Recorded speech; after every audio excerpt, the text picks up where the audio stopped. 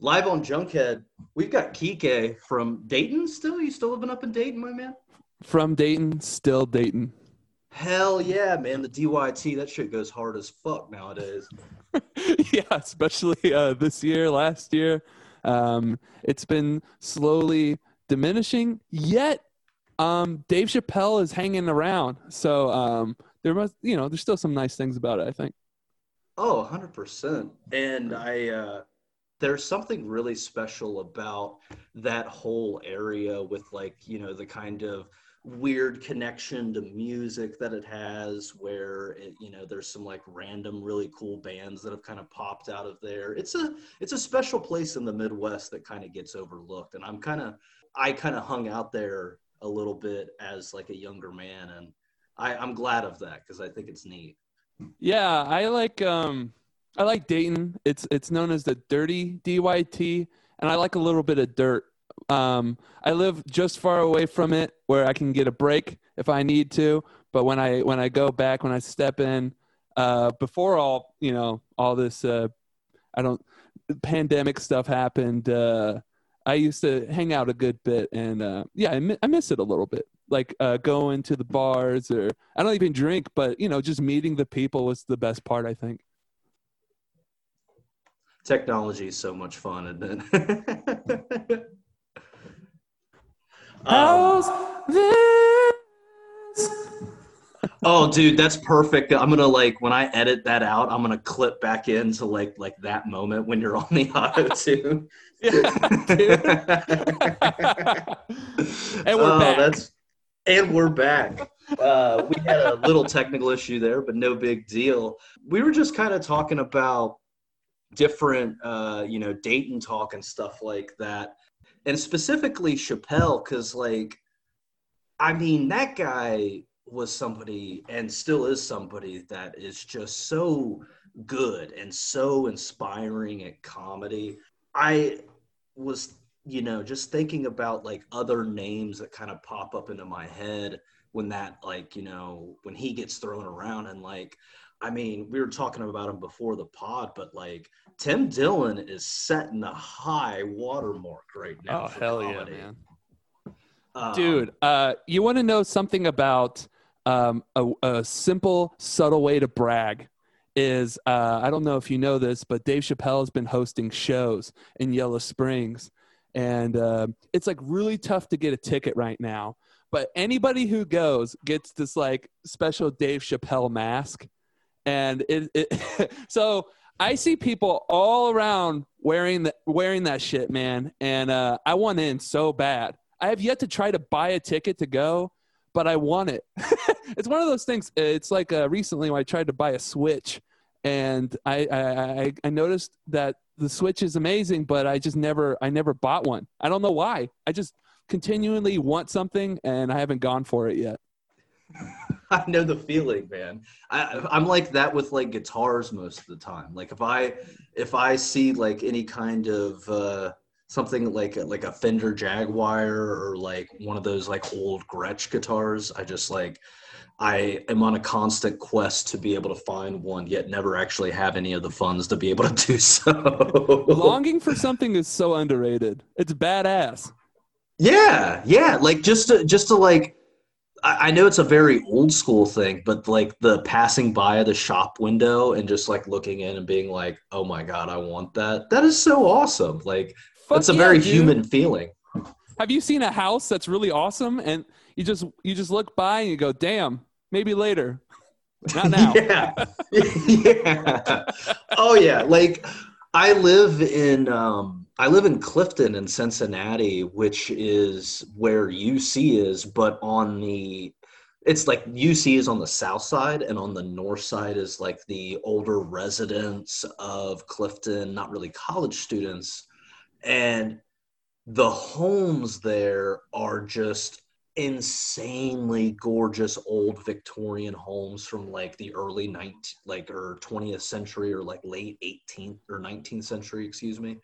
Damn. And you just like walk by them, and it's just so hard not to just stand out in front of their residence just like an asshole, just like kind of gawking. Like Dude, robbing people would be so easy back then. You ever think about that shit? Before, not, I'm not doing it, but for sure. Yeah, because like you just going in someone's house and then leaving because there's no ringling, there's none of that shit. As soon as you walk in, you can leave immediately, and then you never return. No one would know unless they had a butler or a dog. Yeah, well, and even then, you just like grow a beard and like move 3 towns over, and it's like you don't exist. They're like, yeah, we never saw that guy again. And it's like, oh, he's 25 miles away. Yeah. With my memory, you could change a shirt. Really, I have the worst time with faces. You know how people have like, oh, I remember faces, but I don't remember names. Yeah. I can't remember names or faces too well. So you have to really make an impact. You have to do better. You can't just say hi, and we can't be pleasant. You have to make some sort of impact. One impact you made, I'm getting into it, is we shared a large barbecue chicken pizza at the pizza place where you used to work, and it was hot barbecue. Do you remember that?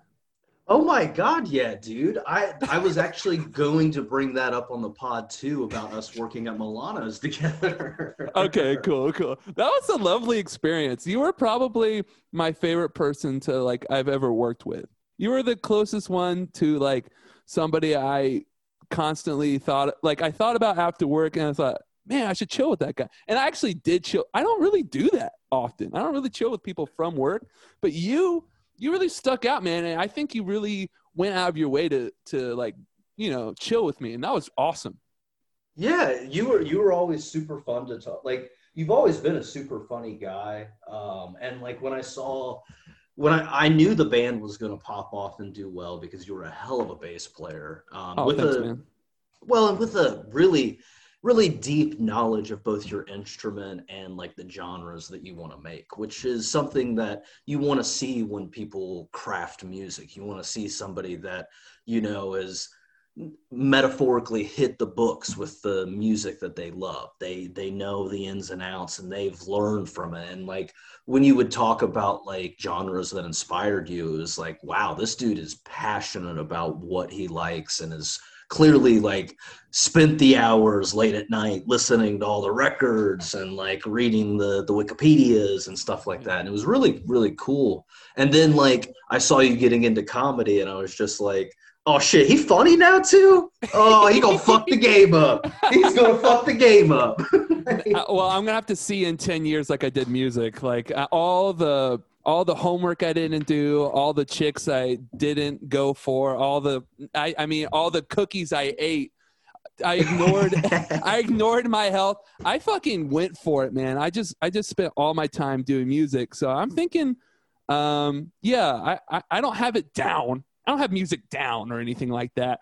But I am really excited by comedy. I am really excited. I've always been in it, invested in and interested in it, like we were just talking about stand-up comedians, but I also really like YouTubers now. I also really like podcasting, and podcasting and stand-up, they're now one and the same. It is now where they all are going to, unless they're unfortunately doing some sort of parking lot, outside social distancing, fucking mask wearing, fucking quarantine ass show, I got to give a shout out to him, but did you see Mark Norman's, he posted a video of him bombing at a coronavirus pandemic stand-up set, and it was so good.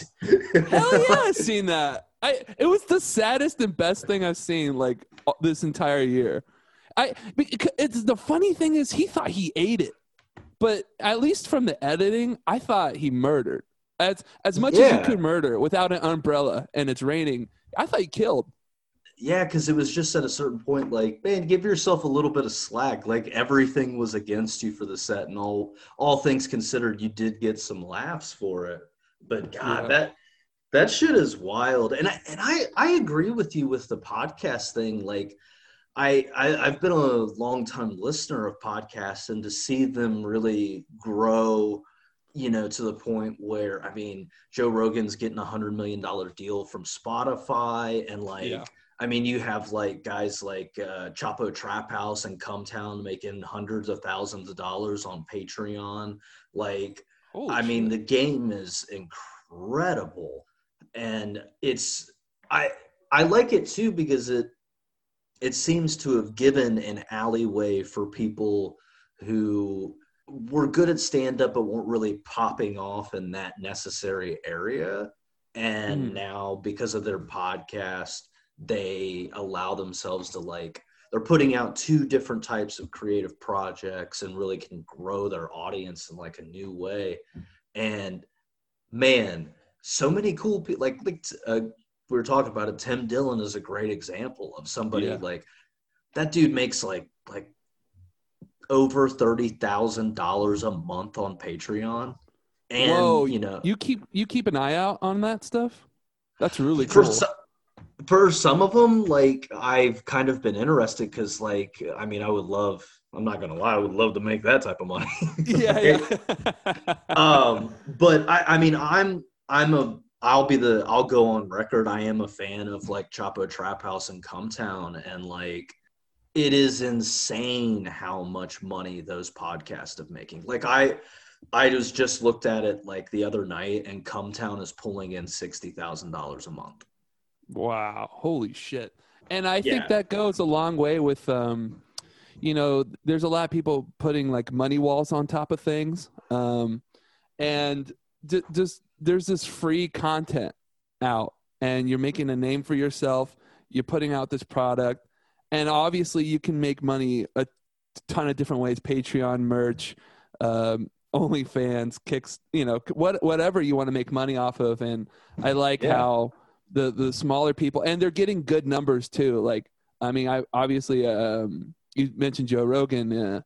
He gets bigger numbers than like sitcoms do these days. And I think there's good reason for it. I mean, it's a little bit more, quote unquote, lo-fi than Hollywood would like it, but he speaks the truth, or his truth, and he says whatever's on his mind. And I think that's really admirable.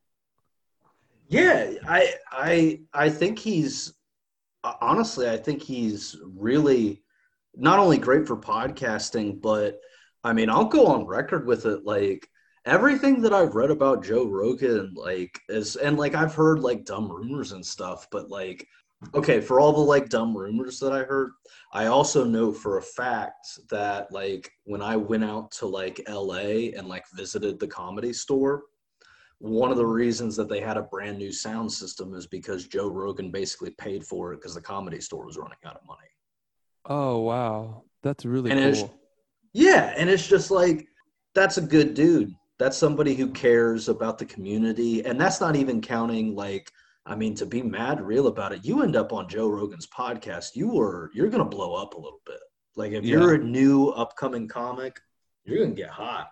Like, I really think it's up to you, for the most part. Like, if you bring your A game, if you're there to listen, to not just do bits or whatever, you're part of the podcast, and you're not just doing your own thing, I think you could really blow up there. Oh, for sure. Andrew Santino's a really good example of that. Like, had some great episodes of Joe Rogan, and like, I mean, he obviously does great stuff too. That dude's talented as fuck. But you really vibe with Joe, and like, you just saw his numbers grow like crazy. Yeah, I'm gonna try my best to not geek about how you like are talking about these podcasters, because these are like my guys. I don't know anybody else other than you who knows this shit. Like, so I feel like you just touched like a part of me. I feel like I just got out of a marriage, and you're like a cute guy hitting on me from across the bar, and I haven't done it in ages. Podcast listeners, this is what happens when people fall in love.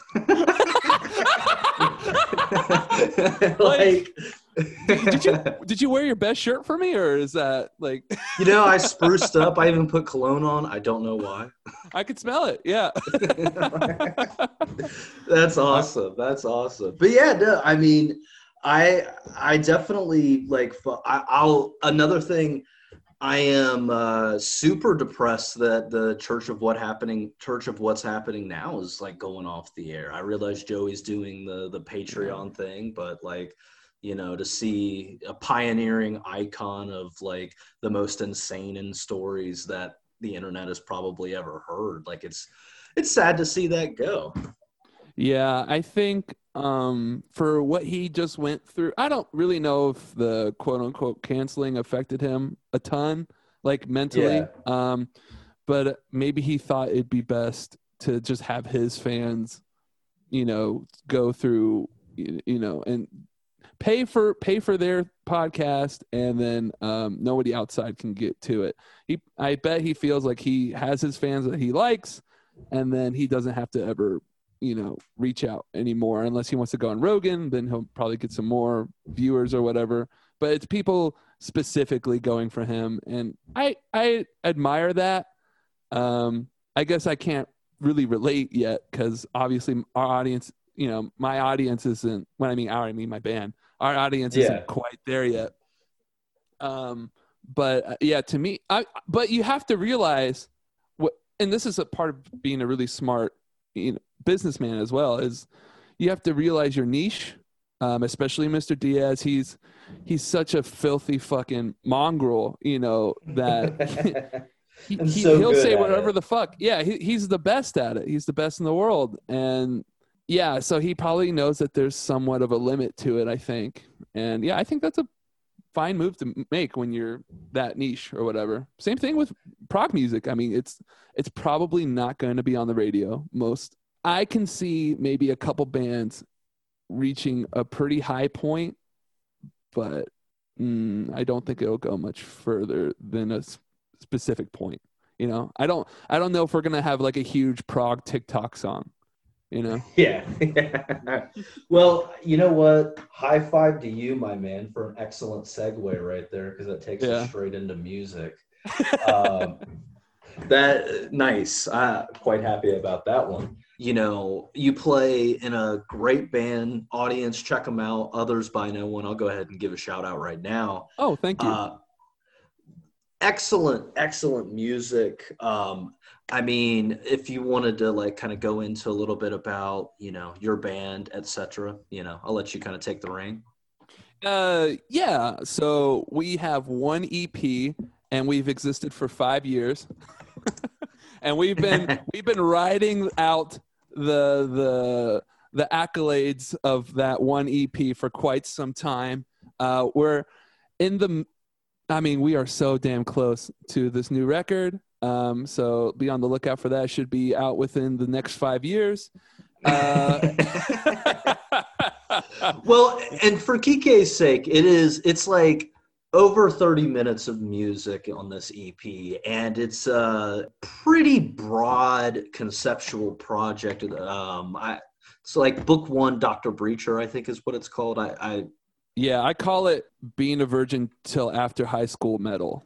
That's what I call the genre. that is our vibe. That's hilarious. It's like high concept. It's a musical, yet it's modern metal. It's also ballads and stuff. It's funny because I think that the record goes from A to Z in a lot of ways, but I also don't think it touches a lot of the genres that I listened to in the last 4 years. So I feel like the new album does that too. We hop around, man. It's almost to the point of like, if you're a fan of one genre, hopefully you have an open mind and are willing to listen to all sorts of different types of music. That's the only way you can be a fan of ours. Like, you can like one song, and if you're like, cool, I like reggae a ton, and we might have one killer reggae song, but after that, it's going to go right into deathcore. We require a lot from the audience, and we'll we'll find our niche here soon, and then we'll open our Patreon only. I feel it. I always like kind of respected like that style specifically with your band and then in other bands too. Like I know that they're like in no way, shape, or form as heavy as you are, but I will give Radiohead a lot of head nod for versatility because they've always kind of switched it up and they're doing this and then they're doing that and then they're doing this, and like that's what their concert was like. I went and saw them a couple of years ago. Oh, and no way. Yeah, it was at the Schottenstein Center in Columbus, and I actually got through a friend. I got like floor seats, so we're down in like the pit, 30 feet from the band. I mean, it was like incredible, super close, and I mean, it was incredible to watch that concert because one song was more electronica, and then they'd go into more of an alternative rock song, and then they'd go into more of like a piano-driven ballad, and then they'd go over to like a song that sounds like kind of trip-hoppy, and then it was just like this musical collage that was like presented to you, and it was really, really cool. Yeah, that's really awesome. I see Radiohead kind of like the same way I see the band Tool is like, I super, super have this like big respect and appreciation for them, but I pretty much only know the hits. So if you got any recommendations after this, you let me know and I'll check them out. Oh, I will definitely. I'll do it. We'll do, because I actually did a portion like this with another episode. I'll definitely give you some recommendations. With Radiohead, I mean, there's an obvious jumping off point at like OK Computer with like Paranoid Android, stuff like that, which I feel like you might have heard. But another good one, another good jumping off point is Kid A, and then like the subsequent record, Amnesiac. Okay. Both of those were recorded in like the same block, and that's Radiohead's transformation of like we were a 90s alternative rock band to like we're gonna be like a 2000s hybrid electronica rock band that's like just as much inspired by like MF Doom and like shit like that than as it is like by like like alternative rock and shit. So that's that era right there is a good jumping off point. And then if you really like that, you can get into like there's an album they did after that called Hail to the Thief. And that's where they're like, we're going to completely abandon being a rock band, and we're pretty much just going to do an entire album that's just like electronica pretty much. And there's like, oh wow, yeah, there's like a few exceptions. Like there's like a song that's like one of my favorite tracks from them, A Wolf at the Door or something like that. That's like Radiohead writing like a hip hop song as a band. And like wow, almost features like Tom York rapping in a weird way. Yeah, it's odd. But it's like really catchy, and it has like this like really kind of melodic guitar part that goes with it. It's a cool song. It was fun. It's kind of funny because it's like it's almost like they were like, all right, we have to do one track where we play like as a band traditionally because people know us as that, but we're going to like just take it and flip it on its head completely. Yeah. But it's cool. It's cool. Yeah, I think Radiohead, and I've heard that kind of before. We had this conversation, like, because I know a few Radiohead fans that they kind of transitioned into being like a whole different type of band, than Creep or whatever. And I think they were one of those rare bands that pulled off like evolving. I feel like that used to be looked down upon. I feel like for years you had what you were known for and then you just had to stick with it. But like anybody knows these days, you have to evolve. Like especially like YouTubers or whatever, every few years the game's gonna change. And I don't feel like you have to go with every trend, but knowing that maybe you're feeling complacent or things are getting a little stale for you, you're allowed to change. You're allowed to have something of, it's like the same heart, but like a completely different,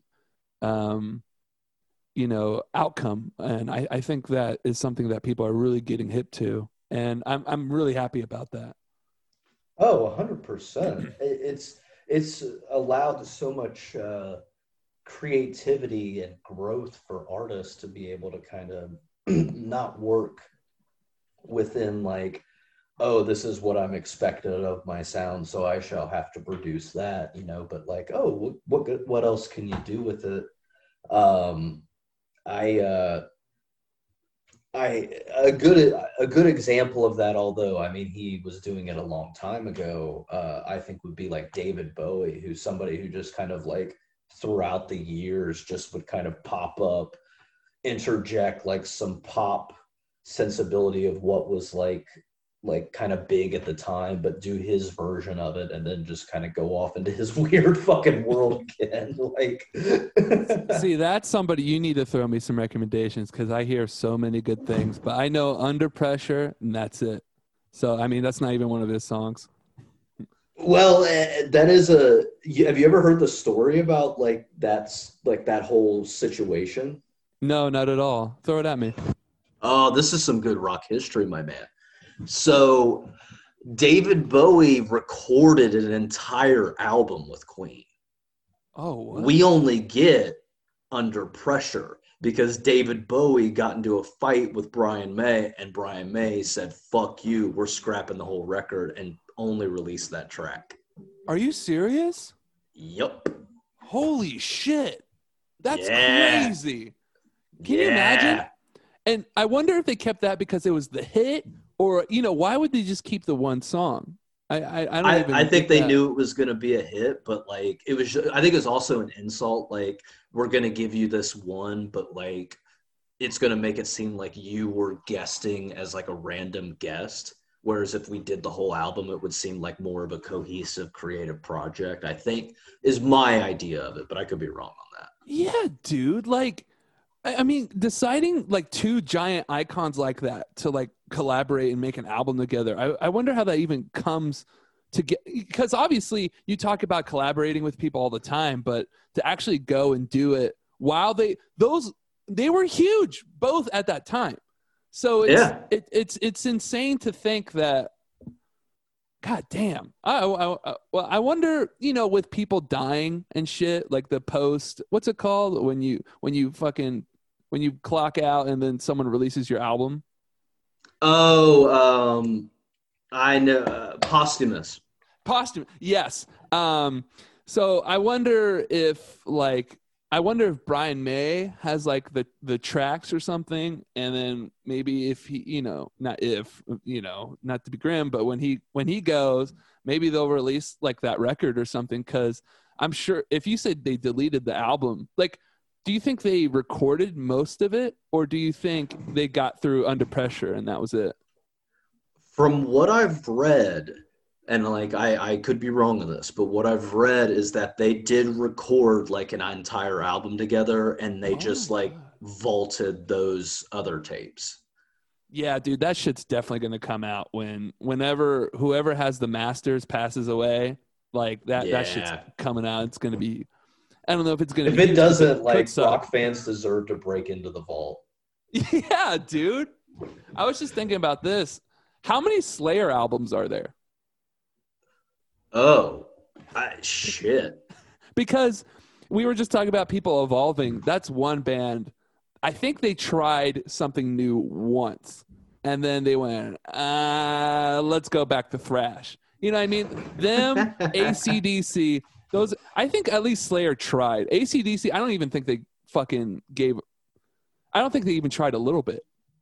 AC/DC to me is like the pioneering band of like, we've got one sound, you better fucking like it because this is what we're doing. And like, you better hop on board. Like, we're not changing this. Like, one sound, 5 chords, like 5.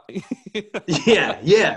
And like, I'll give that dude credit. Like, at a certain point, there's just kind of like, Wow, you really did everything that you could do with those 5 chords. But then again, it's also like, wow, you did everything you could do with those 5 chords.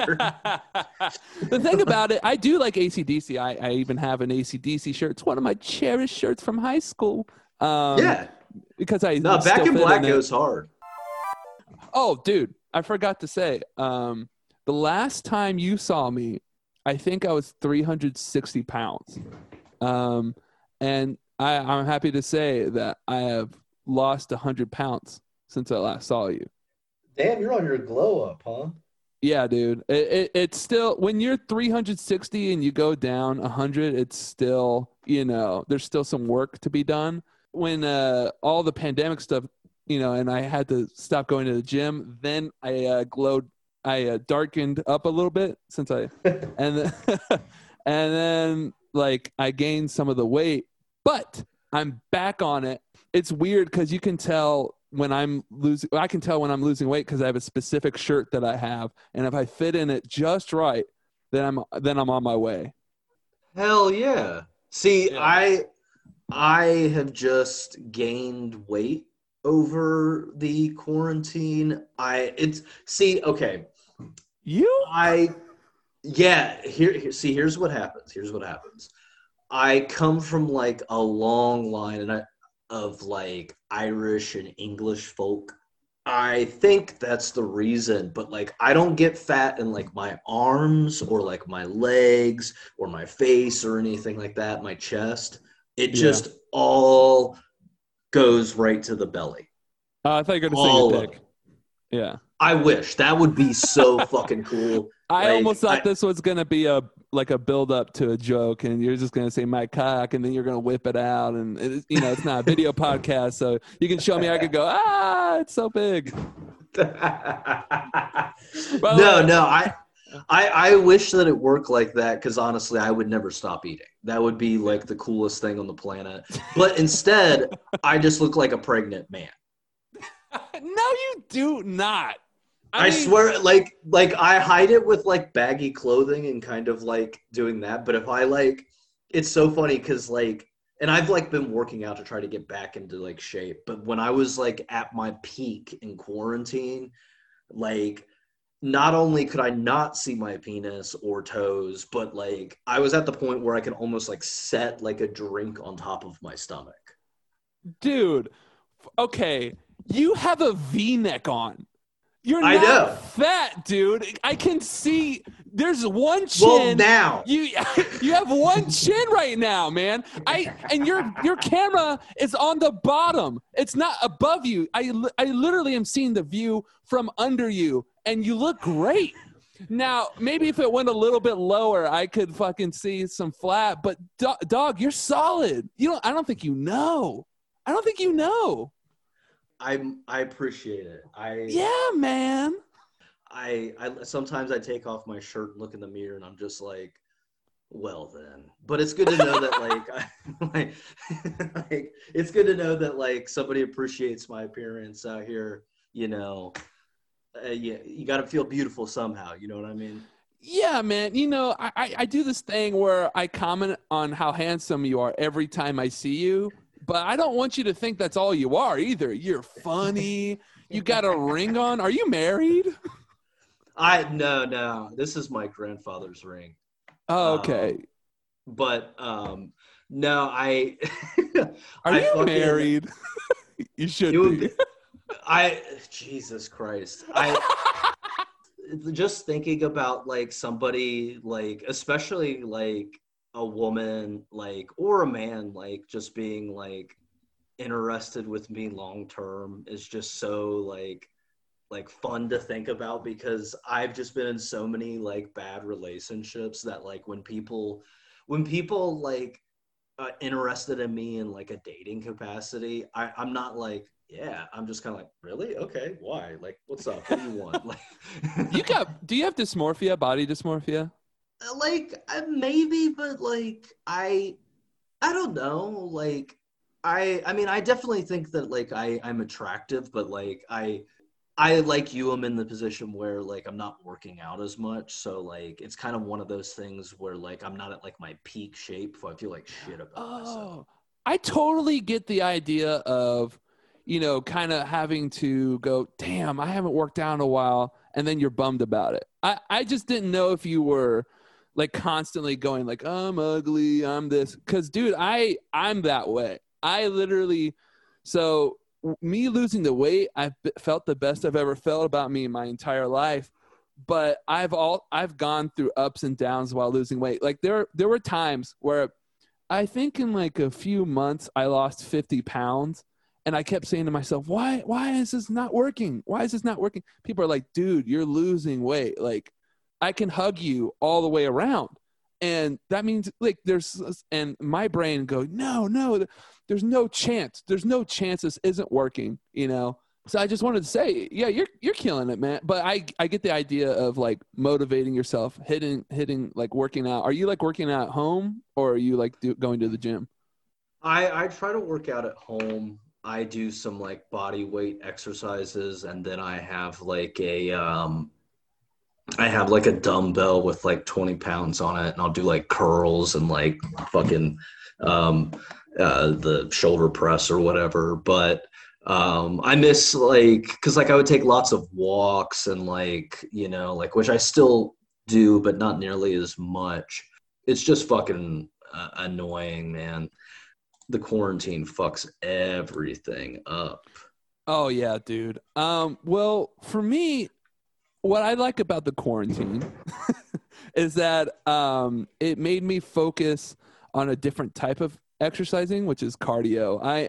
I like kind of did 15 on the treadmill before, 15 after, but that was about it. I used to only lift, which is, it's good that you do any exercise at all. But like for me, I am finally doing squats. My form isn't quite there yet, but I'm pushing myself in a whole other way, and by myself.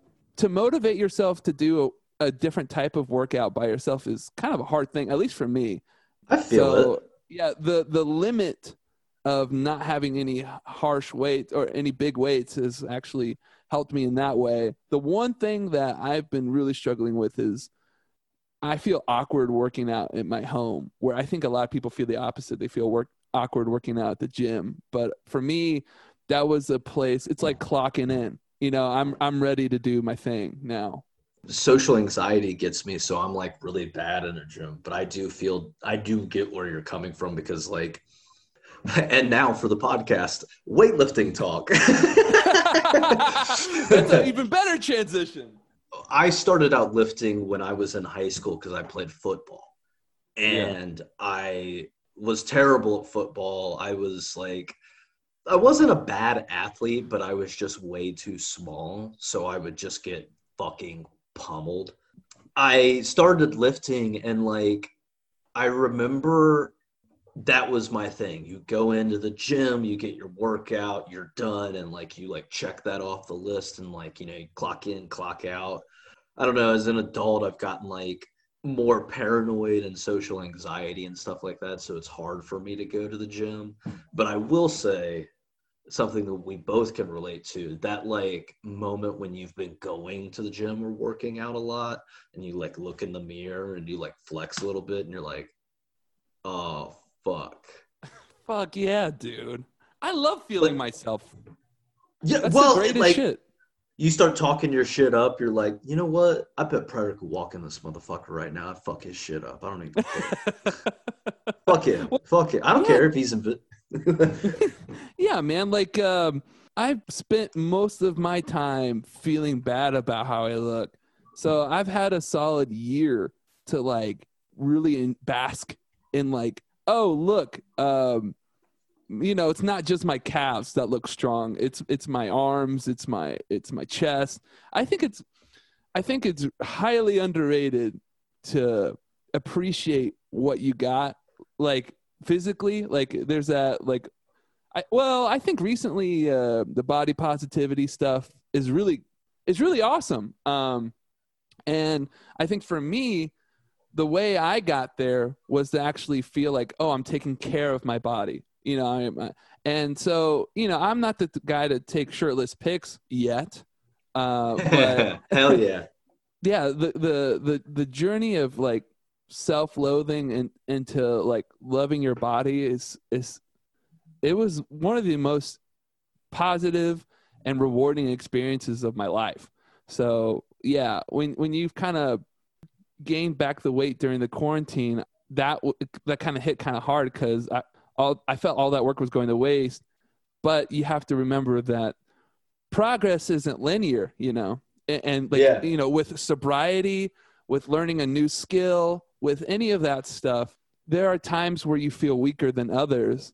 And, whether it's because of your environment, whether it's because your illnesses or whatever, you cannot like hate on yourself for quote unquote slipping up just a little bit. Like, or obviously when you're sober, you shouldn't drink or anything at all. If that's what part of your deal is or whatever, but to want a burger, to want alcohol, or to want something that is bad for you, it's completely understandable. And and if you do relapse, that doesn't mean you can't come back. It's hard. In fact, in my opinion, it's harder because it's embarrassing, right? To the idea of me gaining weight back was like, so, because I spent all this time talking about how I lost the weight. So I felt like I was letting other people down.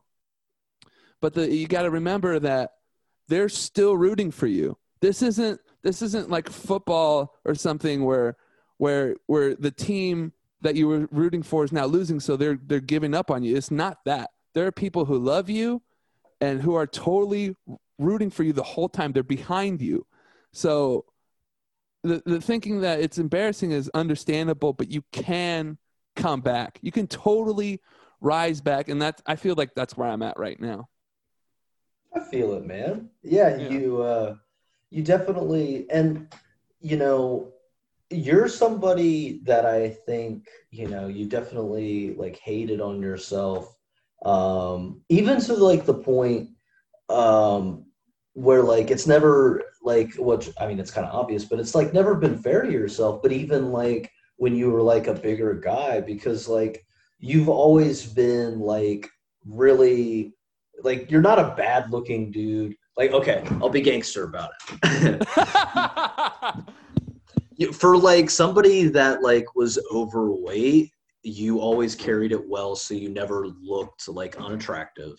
And like I realized, like, like you have to live with your body, so that's a different story. But like as a guy, like standing next to another guy, it's not like, oh God, what the fuck? Were you in Chernobyl or something? Like, you know what? I'd like to think I did pretty well for myself. You did, man. When I was a bigger guy, yeah. And I think a lot of that was, bringing a good attitude. I think that is like half of your looks or half of your, when you walk in, you kind of teach people how to treat you, or how you kind of give them a little bit of information of where your mind's at, just from walking in. And I like to think that for most of the time, I brought in a good vibe. TK, I 100% agree with you, to the point where I'm not going to dox him fully, but I went to high school with a guy named Frank. To say that like Frank looked like a bug is like an understatement. Like he just like fucking drowned in my water. Yeah, like he looked like a guy whose like parents were like the common housefly, who just like happened to like pop out a human and like some weird scientific experimentation. And like, Jeff granted, yeah, for real. And like, but he was nice and positive. Mm-hmm. And like, he was also a dude that like you worked out and kept his body like, did stuff to make sure that he was in shape and stuff. I'm not going to name names, but like that dude fucked like so many like hot girls at my high school, like to the point where it was like, you're fucking really? Like, yeah. And it's just like, yeah, he's like really nice. And like, I don't know if he had like a massive penis and that was like another selling point where it's like, Yeah, he looks like a bug, but like, I mean, it's like a fucking baby's arm down there. I mean, he could like lean over and become a tripod. You have no idea. Like, but That's like, where I think women are really amazing. And I think yeah, that they are so like, of course they care about looks to an extent. I do believe that, but women are so forgiving on that end. If you're funny, if you're not a piece of shit, because some guys, not all guys, but some guys have lowered the bar for some, like us as a whole, that when you just come in with a good attitude and they're not objects to you, then you can do well. And if you believe in yourself, if you like, who's that guy? He's a cook and a rapper at the same time. Action Bronson. Yeah, man, that guy can. I mean, he can pull whatever he wants because he knows he's beautiful, right? In his own way, and he has so much value. He knows his value and stuff. So yeah, he's inspirational too. But yeah, that's where women are pretty amazing, is that they see, you they're gotta not you as gotta visual. steal some of his vibe, man. See, you Yeah. you cook a delicious meal for a lady, and then you add your own twist on it while she's eating the meal. You play bass solos over top of her just to kind of get her in the mood. Yeah, man. I mean, you've described just how I met my girlfriend. So yeah.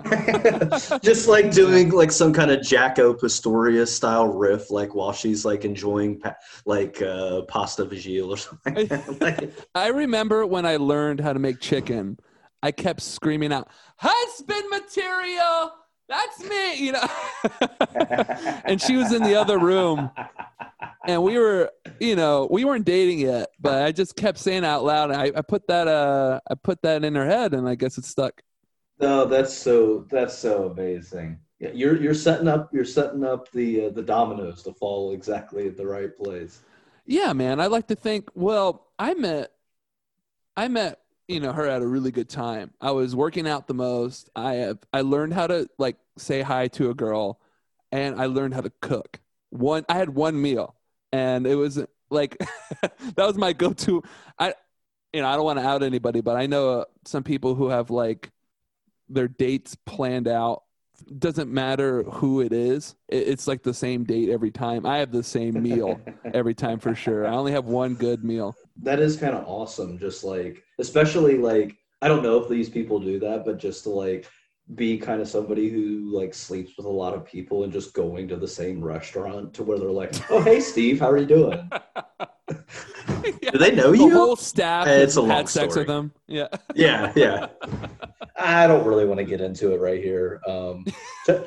Check out all the shenanigans on the wall, though. Yeah. Like you get a resume and your application as soon as you're done having sex with them, as you start working at that restaurant.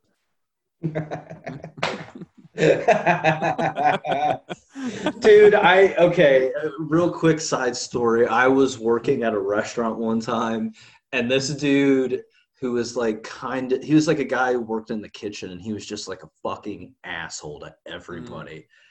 And this idiot brought his like girlfriend to like the restaurant for like a date kind of thing, or it might not even been his girlfriend. It might have just been a girl he was dating. I don't know, Mm. but he brought her to the restaurant, and they were like eating their meal. And the manager of the restaurant comes out, and it's just like, we'll be seeing you at 6 tomorrow, right? It's just like, make sure make sure the rolls look good, stuff like that. It's just like, yeah, why would you come here for that? Like, what are you doing? Especially when you have to have some idea that everybody like doesn't like you. Like, the fuck? Yeah. Yeah, that's rough, man. Have you ever been on any awkward dates on this pandemic? I don't know what your situation is like, but I was fortunate enough to be in a relationship before this happened. Are you doing any COVID dates or anything like that?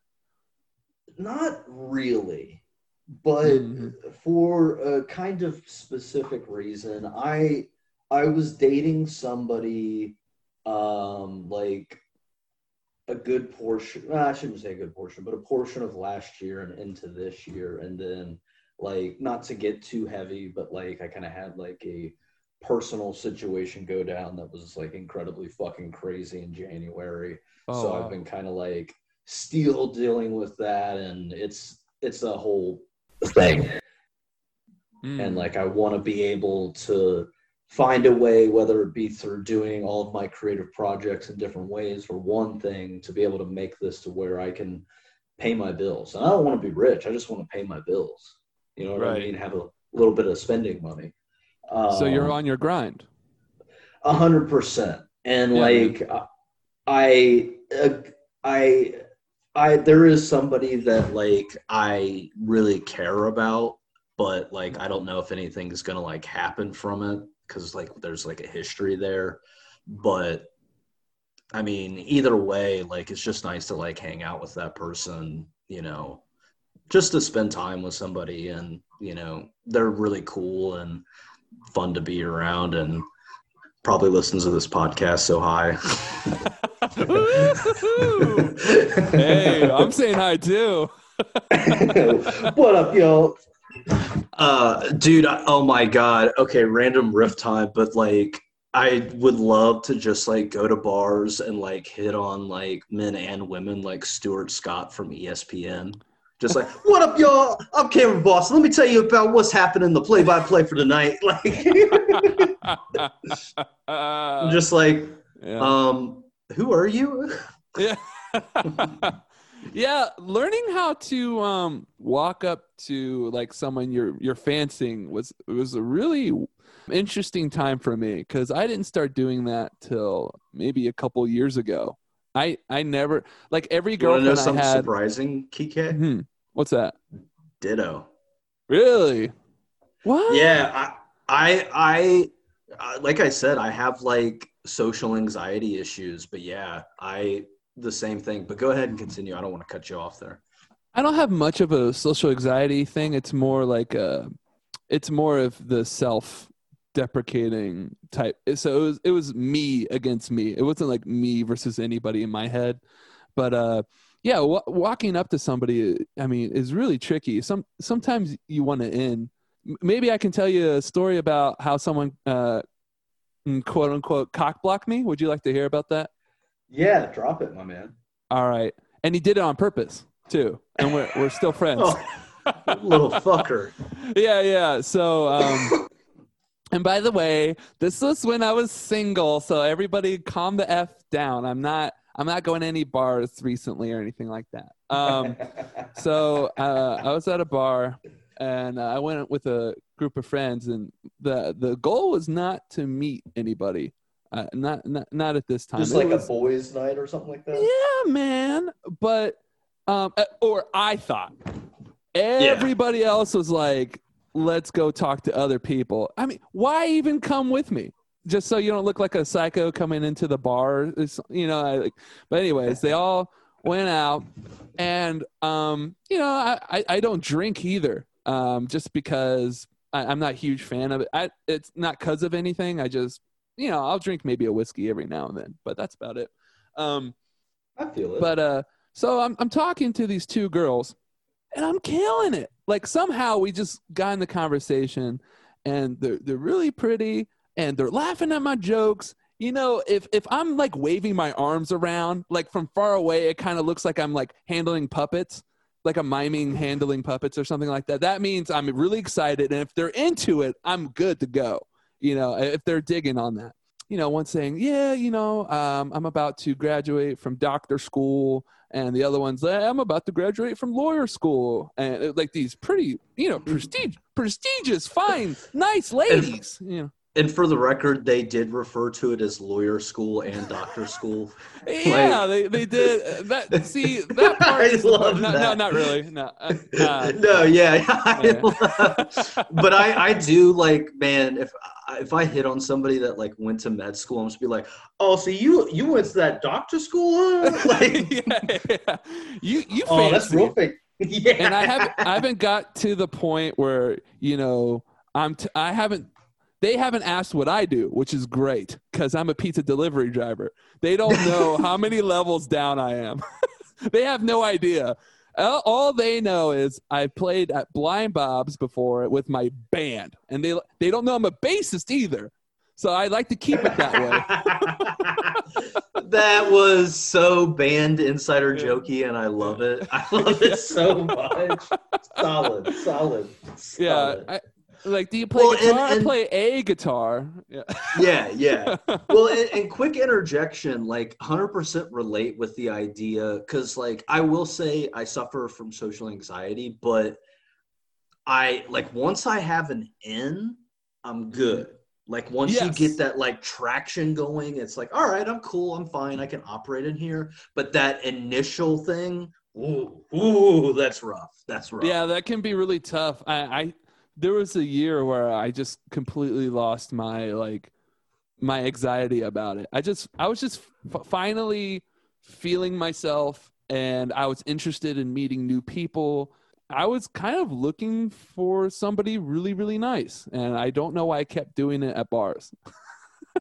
I think maybe the library could have been a good start, but yeah, I kept doing it at bars. Anyways, so they were actually very nice. So I'm swinging, I'm swagging. I'm like, hey, yo, look at this thing. And they're like, well, that's a cool thing.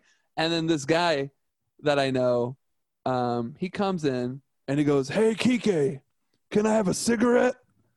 And I go, no, I don't smoke. And you know I don't, So he literally just said that so he can interject. And it's like that. And so he kept going, but I want to smoke, like that, like over and over again. And so this one girl, I think lawyer school, she gave him 2 cigarettes, and they flicked them right at him. And then just to get the fuck out of here, you have 2 cigarettes. You should be gone for, 2 cigarettes worth. And then he put the 2 cigarettes between his ear and his head, and pretended he was a bull. You can't see it, but yeah, I can't even describe. Yeah, he kind of wore his cigarettes as bull horns, and he kept going, look, I'm a bull. And completely destroyed all my confidence, because I feel like a glass cannon sometimes. I can come in hard, but if you ruin the flow, I can fall apart. So I think he knew that. And so anyways, he fucked off. And then they both asked me at the same time what I did for a living. I don't think it's a big deal to everybody, but the way I answered was not good. I said, you remember I play in a band, and if you remember, I am employed. I kept jumping around it. And then I said I was a pizza delivery driver. They left right after I said pizza delivery driver. It was rough. I went from a sure thing to I felt lame. And so one of my other friends, he took me later that night, and he took me aside and he said, yo, by the way, that guy, the bull cigarette guy, he said to me right before he went up to me when I was talking to those girls, he said, watch this. So he literally was out to get me. Is this one of your boys? He is a guy who I used to he's like a friend of a friend. And when he drinks, he gets wild. So I think he thought of it more as I don't know if he thought of it more as a prank or he was just straight up, we talked about it, because I was like, what is wrong with, you have to imagine getting emasculated like that, you have to confront it. Even if you're afraid of confrontation at that point, you have to say something. And I don't think we really ever got into it too much. But yeah, that was one of the worst bombs I ever had to go through. It was pretty rough. Well, I'll go on record on the pod. Fuck that guy. What an asshole. To do, even if it's a friend of a friend, to do somebody like that. What a dick move. As somebody who drinks from time to time and has been drunk and has made a few mistakes, but is also I've entered my area of I'll drink like a beer or two, but like the idea of getting drunk isn't appealing anymore. It's just like, it's just not interesting. And like, I could never day drink either. So that's rough. like, yeah, I like, I grew up around too many people who were just complete alcoholics to really like be a drinking guy. Now, Same. pot, different story. Somebody wants to pass that joint, sure, fine. Yeah. But yeah, like, because I've had friends that like get like that when they get drunk, and it's so hard to be friends with them because like usually they're not too bad when they're not drinking, but as soon as like they start having like a couple of pints, it's just like they start acting like such assholes, and it becomes so hard to be around them. We're gonna pivot off of that point into like the last little like section here for the pod. And sure. I wanted to, because we talked about music earlier, I wanted to name some different prog rock bands and get some hot takes from you, since you're knowledgeable about the genre and such.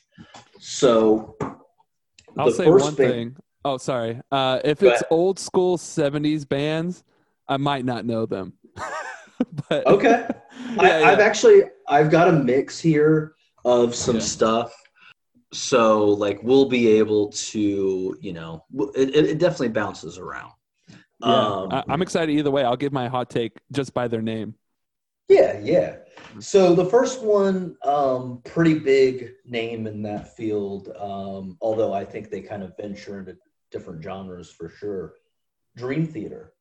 Oh, yeah. I think there was a time where Dream Theater were kind of seen as this like cringe dad rock prog or whatever, and especially when their drummer Mike Portnoy left, who was like a big founding member.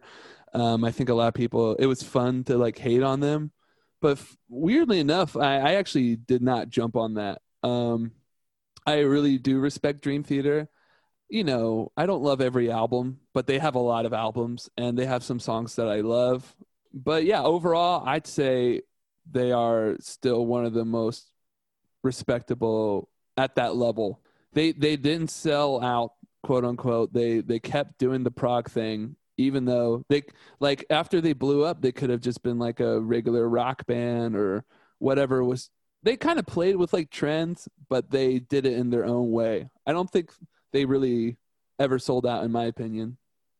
Yeah. Well, and they seem like a band that like while they like they're kind of like seen as like cringy here in America, I know when they play like Europe and like Japan and shit, like they sell the fuck out like crazy, like massive arenas and shit like that. Like yeah, and they do well here. Yeah, oh, for sure. Yeah. I'll go on record. I've seen them twice. Yeah, I saw them once. When I saw them, it was during one of their controversial albums. It's called The Astonishing.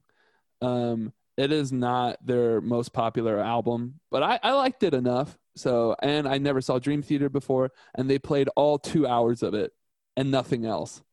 And I think a lot of Dream Theater fans wouldn't want that, but it was fine at the time. I wish I saw them with Mike Portnoy, though, if I'm being honest. I feel it. See, I got very lucky. The first time that I saw them was opening up for Iron Maiden in Detroit at like a outside pavilion show with Mike Portnoy still with them. Oh man. And that was cool. 'Cause that's like, iconic metal shit, right? All there. Yeah. My friend Max saw that same tour, but I think he saw them I think in Cleveland. But yeah, it's when they were doing Iron Maiden was doing what was that album? It was like the space one, right? It was yeah. It's been so long.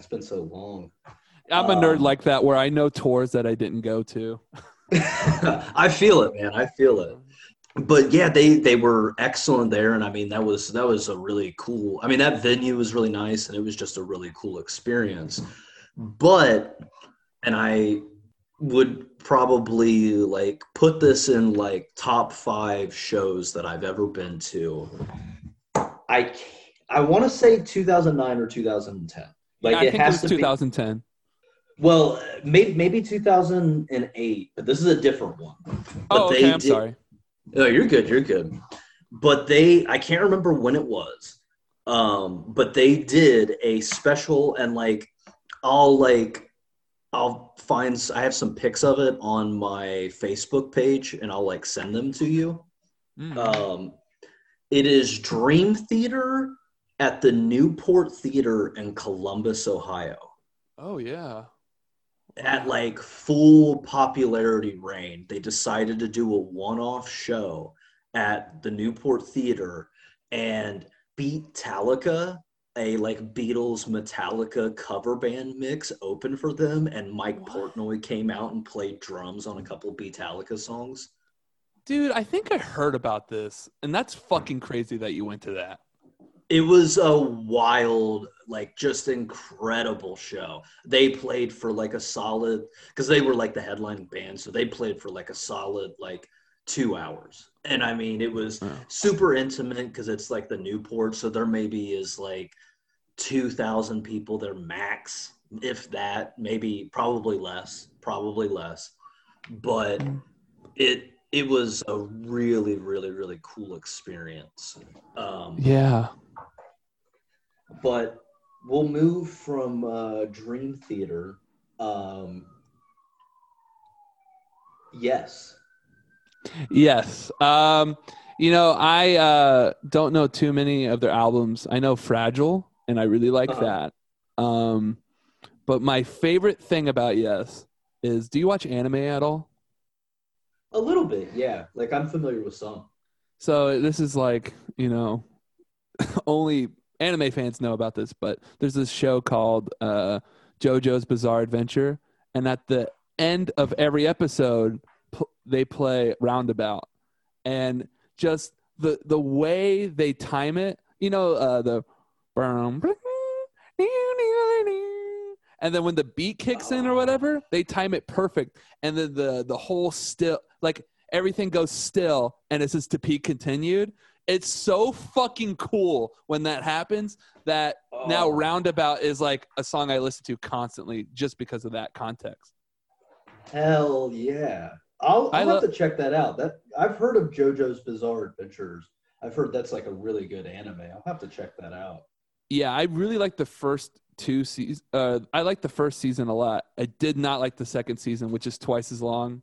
And then the third season was okay. I didn't keep watching, but I just the first season alone, the way, what I love about this generation of like art and stuff is that people aren't afraid to recontextualize things that have existed in the past and make it their own. Like Roundabout, for example, I think is a great song, but to expose a new generation to that could be seen as tough. But luckily, that anime did it. I think TikTok does that well. Like just you don't know when you'll blow up. That's why you put out your stuff. Like, yeah, you know, you might not be famous in your time or whatever, but 20 years down the line, there might be somebody who memes your fucking song or makes a dance out of it or puts it in the movie. And all of a sudden, you'll be remembered for all time. And I think that's really, really cool. Something that I don't know if we've ever done before. So yeah, Yeah. yes, gets Yeah, me hyped. yeah, it's incredible because I mean we have this ability for any person in any capacity to make almost anything, comedy videos, put it up on YouTube or a podcast and put it on Spotify or whatever, or put your band on Bandcamp, and like it's at a click of a button, it's right there. And I mean, like the old Vincent van Gogh thing where like it is unfortunate that like his whole lifetime he really didn't get the accolades he deserved, but he did get to a point where after he died, and now his paintings are revered amongst people. And like that's one of the big reasons why I create, is like I learned very early on, this is kind of a depressing thought, but like I learned very early on as a kid that like if you don't do something creative that adds to the culture in some capacity or context, like when you die, you disappear.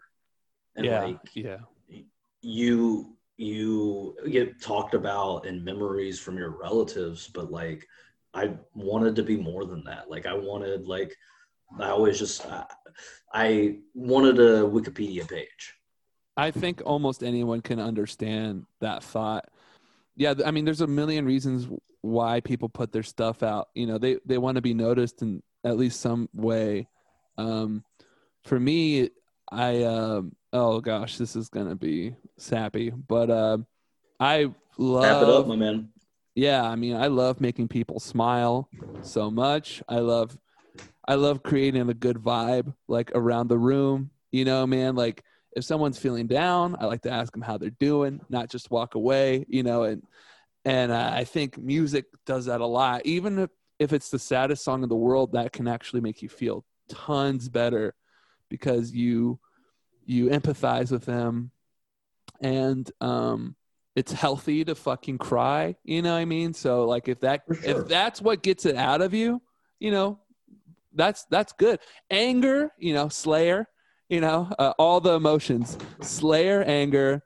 What bands? Radiohead. What are we gonna say for that one? Existentialism. 100%. God damn, you don't even listen to Radiohead, and you just nailed Radiohead's like discography. I've seen the logos, so yeah. No, it's like existentialism, and then like everybody is only friends with me because I'm a celebrity and shit like that. Like, all the emotions. I feel this. Yeah. I feel Slayer. I feel Radiohead. No, sappy but good, and like but 100% true. Like I relate to it 110%. I mean, okay, you did your sappy thing. How this is sappy and heavy, but okay, it is funny. I promise. You just have to believe in me. It's gonna get heavy, but I'm gonna use my ability as a comedian to try to keep it somewhat light. But how I got into comedy is I used to hang out and stay at my grandparents' house. I was raised by a single mother. She had me when she was 19. And I would go and stay with my grandparents' house. What I'm about to say about my grandfather makes him a shitty person, and he was, but he was more complex than that. He also showed me music and showed me how to play the guitar and like showed me like how to be creative, and like a lot of my wit and personality kind of comes from him. But he was a violent drunk. Like his dad died when he was like 48 or he's 52. My grandfather died when he was 58. And there was one night that I was staying there where my grandmother and grandfather got into this like huge fight. And like me being the oblivious kid that I am, I'm like in like the bedroom, have no idea what's going on. I'm playing Godzilla on the Super Nintendo, killing people by the thousands, like just being a little monster. It's no surprise that I love Grand Theft Auto as much as I was, because I did love that Godzilla game. Like you could go destroy cities and stuff. That was part of it. And I would just like wreck buildings and just be like, So my grandmother comes in and she's crying. And she looks at me and she goes, "Hey, can you come do that black preacher character? Maybe everybody will calm down." When I was a little kid, I had stumbled on television a black preacher, and little 5-6-year-old me, in my like one of my first impressions, would just be this black preacher. So I would like get up on the table and I'd be like, "And the Lord says, y'all must come together now. I tell you the Lord Jesus." And like I'm getting into it, and I'd have like a fake Bible that I'd read. So I went out in the living room and I did it. And I don't know, from that moment on, it's just been kind of whenever there's been something like that, or there's just even anything, there's just something in me where it's like, okay, lights are on, let's do this. Yeah, man. I totally relate to that. Like, thank you for sharing that, number one. And I totally have been there where bad situations and you feel like it's a calling. Like it's almost like, all right, I feel the vibe and I kind of want to lighten things up here. Like I've been there. I've been, I've used laughter as, like a diversion or whatever. Because obviously it's good to feel something, but if you can make someone laugh, you can like avoid a whole situation sometimes, like a tense, or otherwise. So that's really cool, man. I vibe to that. I feel it, man. Yeah, the power of humor is awe-inspiring. But So, anyways, Dream Theater. yeah. Anyways, No, fucking I'm just kidding. yes, guitar parts. Anyway. Anyways, enough about personal trauma. These fucking prog rock bands. This fucking music. What's more relatable, dude? It's actually you brought up the point of what people expect from prog rock, which is like an excellent jump off to this last band that I'll ask you, which I think I'll go on record. I think they get put into this category, and I think it's unfair because I think they're more psychedelic rock than like prog rock per se. And if they are prog rock, they're like poppiest prog rock ever.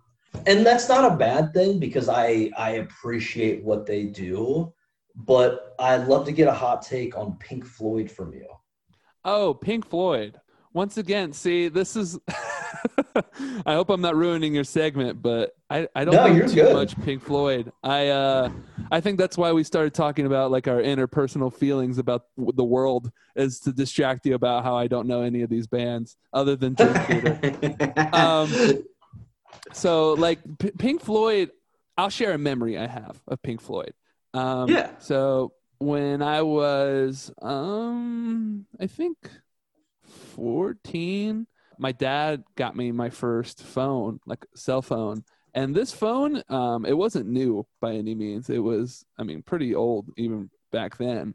But what was cool about it is it had two ringtones that weren't just like beep, beep, beep, it wasn't. There was like a legit song on there. Yeah. There was the first one, I don't remember.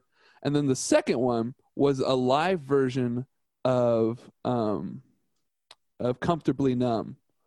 And that could have been your ringtone. And so I only had one real song on my phone, but I had a pair of headphones and I didn't have an MP3 player. So when my dad went to go to an office or something, or he had to take care of some kind of errand that didn't involve me at all, I would just be left in the car and I would listen to that song over and over again, because that's the only song I really had other than if I wanted to listen to like some ringtone. Oh, I think it was Garth Brooks too, which, I'm sure he's fine. I just didn't listen to him. Yeah. Well, and I love that like the selections were Garth Brooks and Pink Floyd, like two very like polar opposite like people. Like that's amazing. No, I feel it. I feel it too because like my music project now. So like I actually enjoy the segment that we just did just because like I do like kind of more electronica stuff now, but like I'm not a big electronica fan. Like there's some stuff that I like, but I'm not like incredibly well versed in the genre. It was just something that I wanted to like make. So like whenever people ask me for like influences and stuff like that, or what I like in the electronica field, I'm just like, well, I'm not, there's a couple of things, but like I was more inspired by like, what inspired my current music project was like Madlib's like sampling style and like the way he kind of like structures his songs with like little to no choruses. It's just like a verse or two, and it's like super short. It's kind of meant to like flow like one whole record. It's kind of like an interesting vibe. And then I also took that and then I kind of mixed it with like Gorillaz-esque instrumentation. Yeah, and like that's awesome. yeah, and like but that's, and like there are individual things, but they're not like electronica.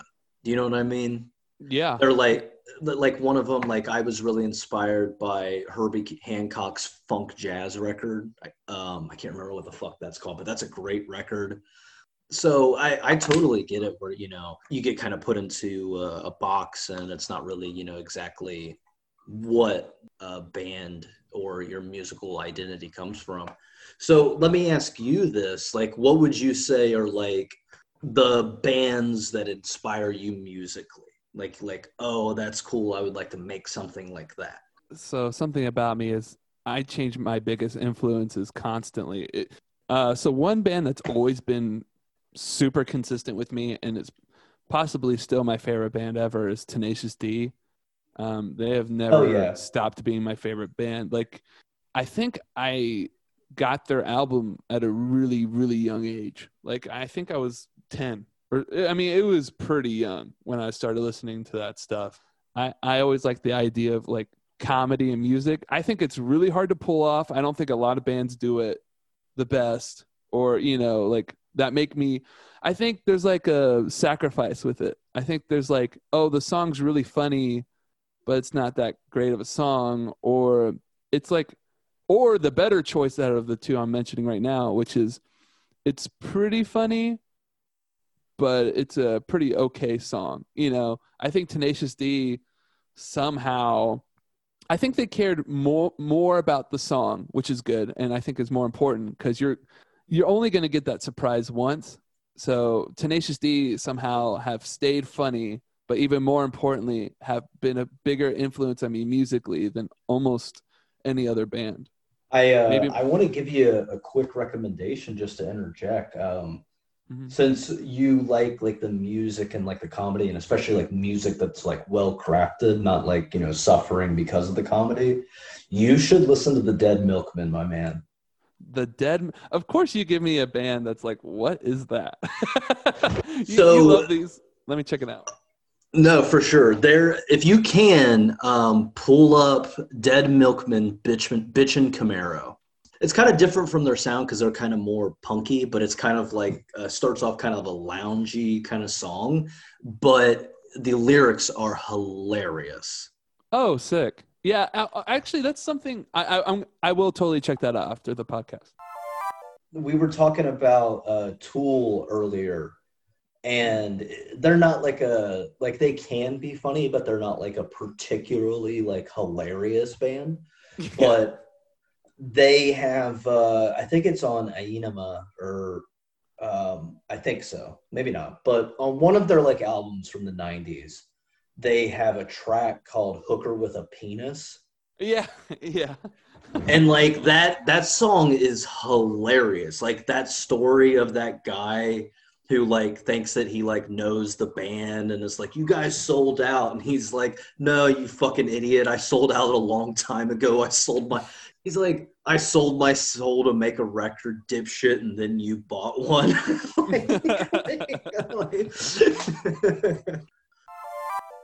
On that note, sailors, soldiers, simps, any other S word that the audience can find, salutations, partner. We're going to hit the dusty trail here. Going to end up after another pod perched up next to the fire. Look out in the distance. Who's that? Is that Kanye West hanging out in the wilderness? He's a problem. So obviously I hog time, Now, once I got done telling Kanye about all my hip hop records and trying to get more lyrics from him, I did let him go. And that is the reason why he's causing as many problems as he is now. He might be creating a lot of problems, but he'd make a great president. You have to give him that much. It would be amazing. It would be so fucking funny. Like, it would be so fucking just like, man, you thought Trump was unhinged? This dude's gonna pop off like nobody's business. He's gonna drop 3 albums during the presidency. Yeah. Yo, the aliens are real. I told y'all. Yeah, he like takes like an NPC pad and makes like a new remix version of like the Star Spangled Banner that has like a soul beat behind it. Sorry, I'll let you end the podcast. No, that was fun. Folks, have a good evening or day or whenever you're listening to this. Junkhead is out. The Toxic Drink Theory. In America, yes, America, not other countries, we don't have a single problem or a toxic source. It's multiple and allows one who, if they happen to sip of multiple sources of toxicity, it can brew into something horrifying inside you. What's your toxicity? Some specific type of racism or bigotry, anger and rage with a dash of depression and anxiety, political or religious hatred. It seems to start with a combo of these 3 things, and when it morphs into its final form, or it ages into its own to go along with this metaphor that I started. So I get the natural inclination of wanting to shut down any place that allows us to grow. But you have to pinpoint its exact location.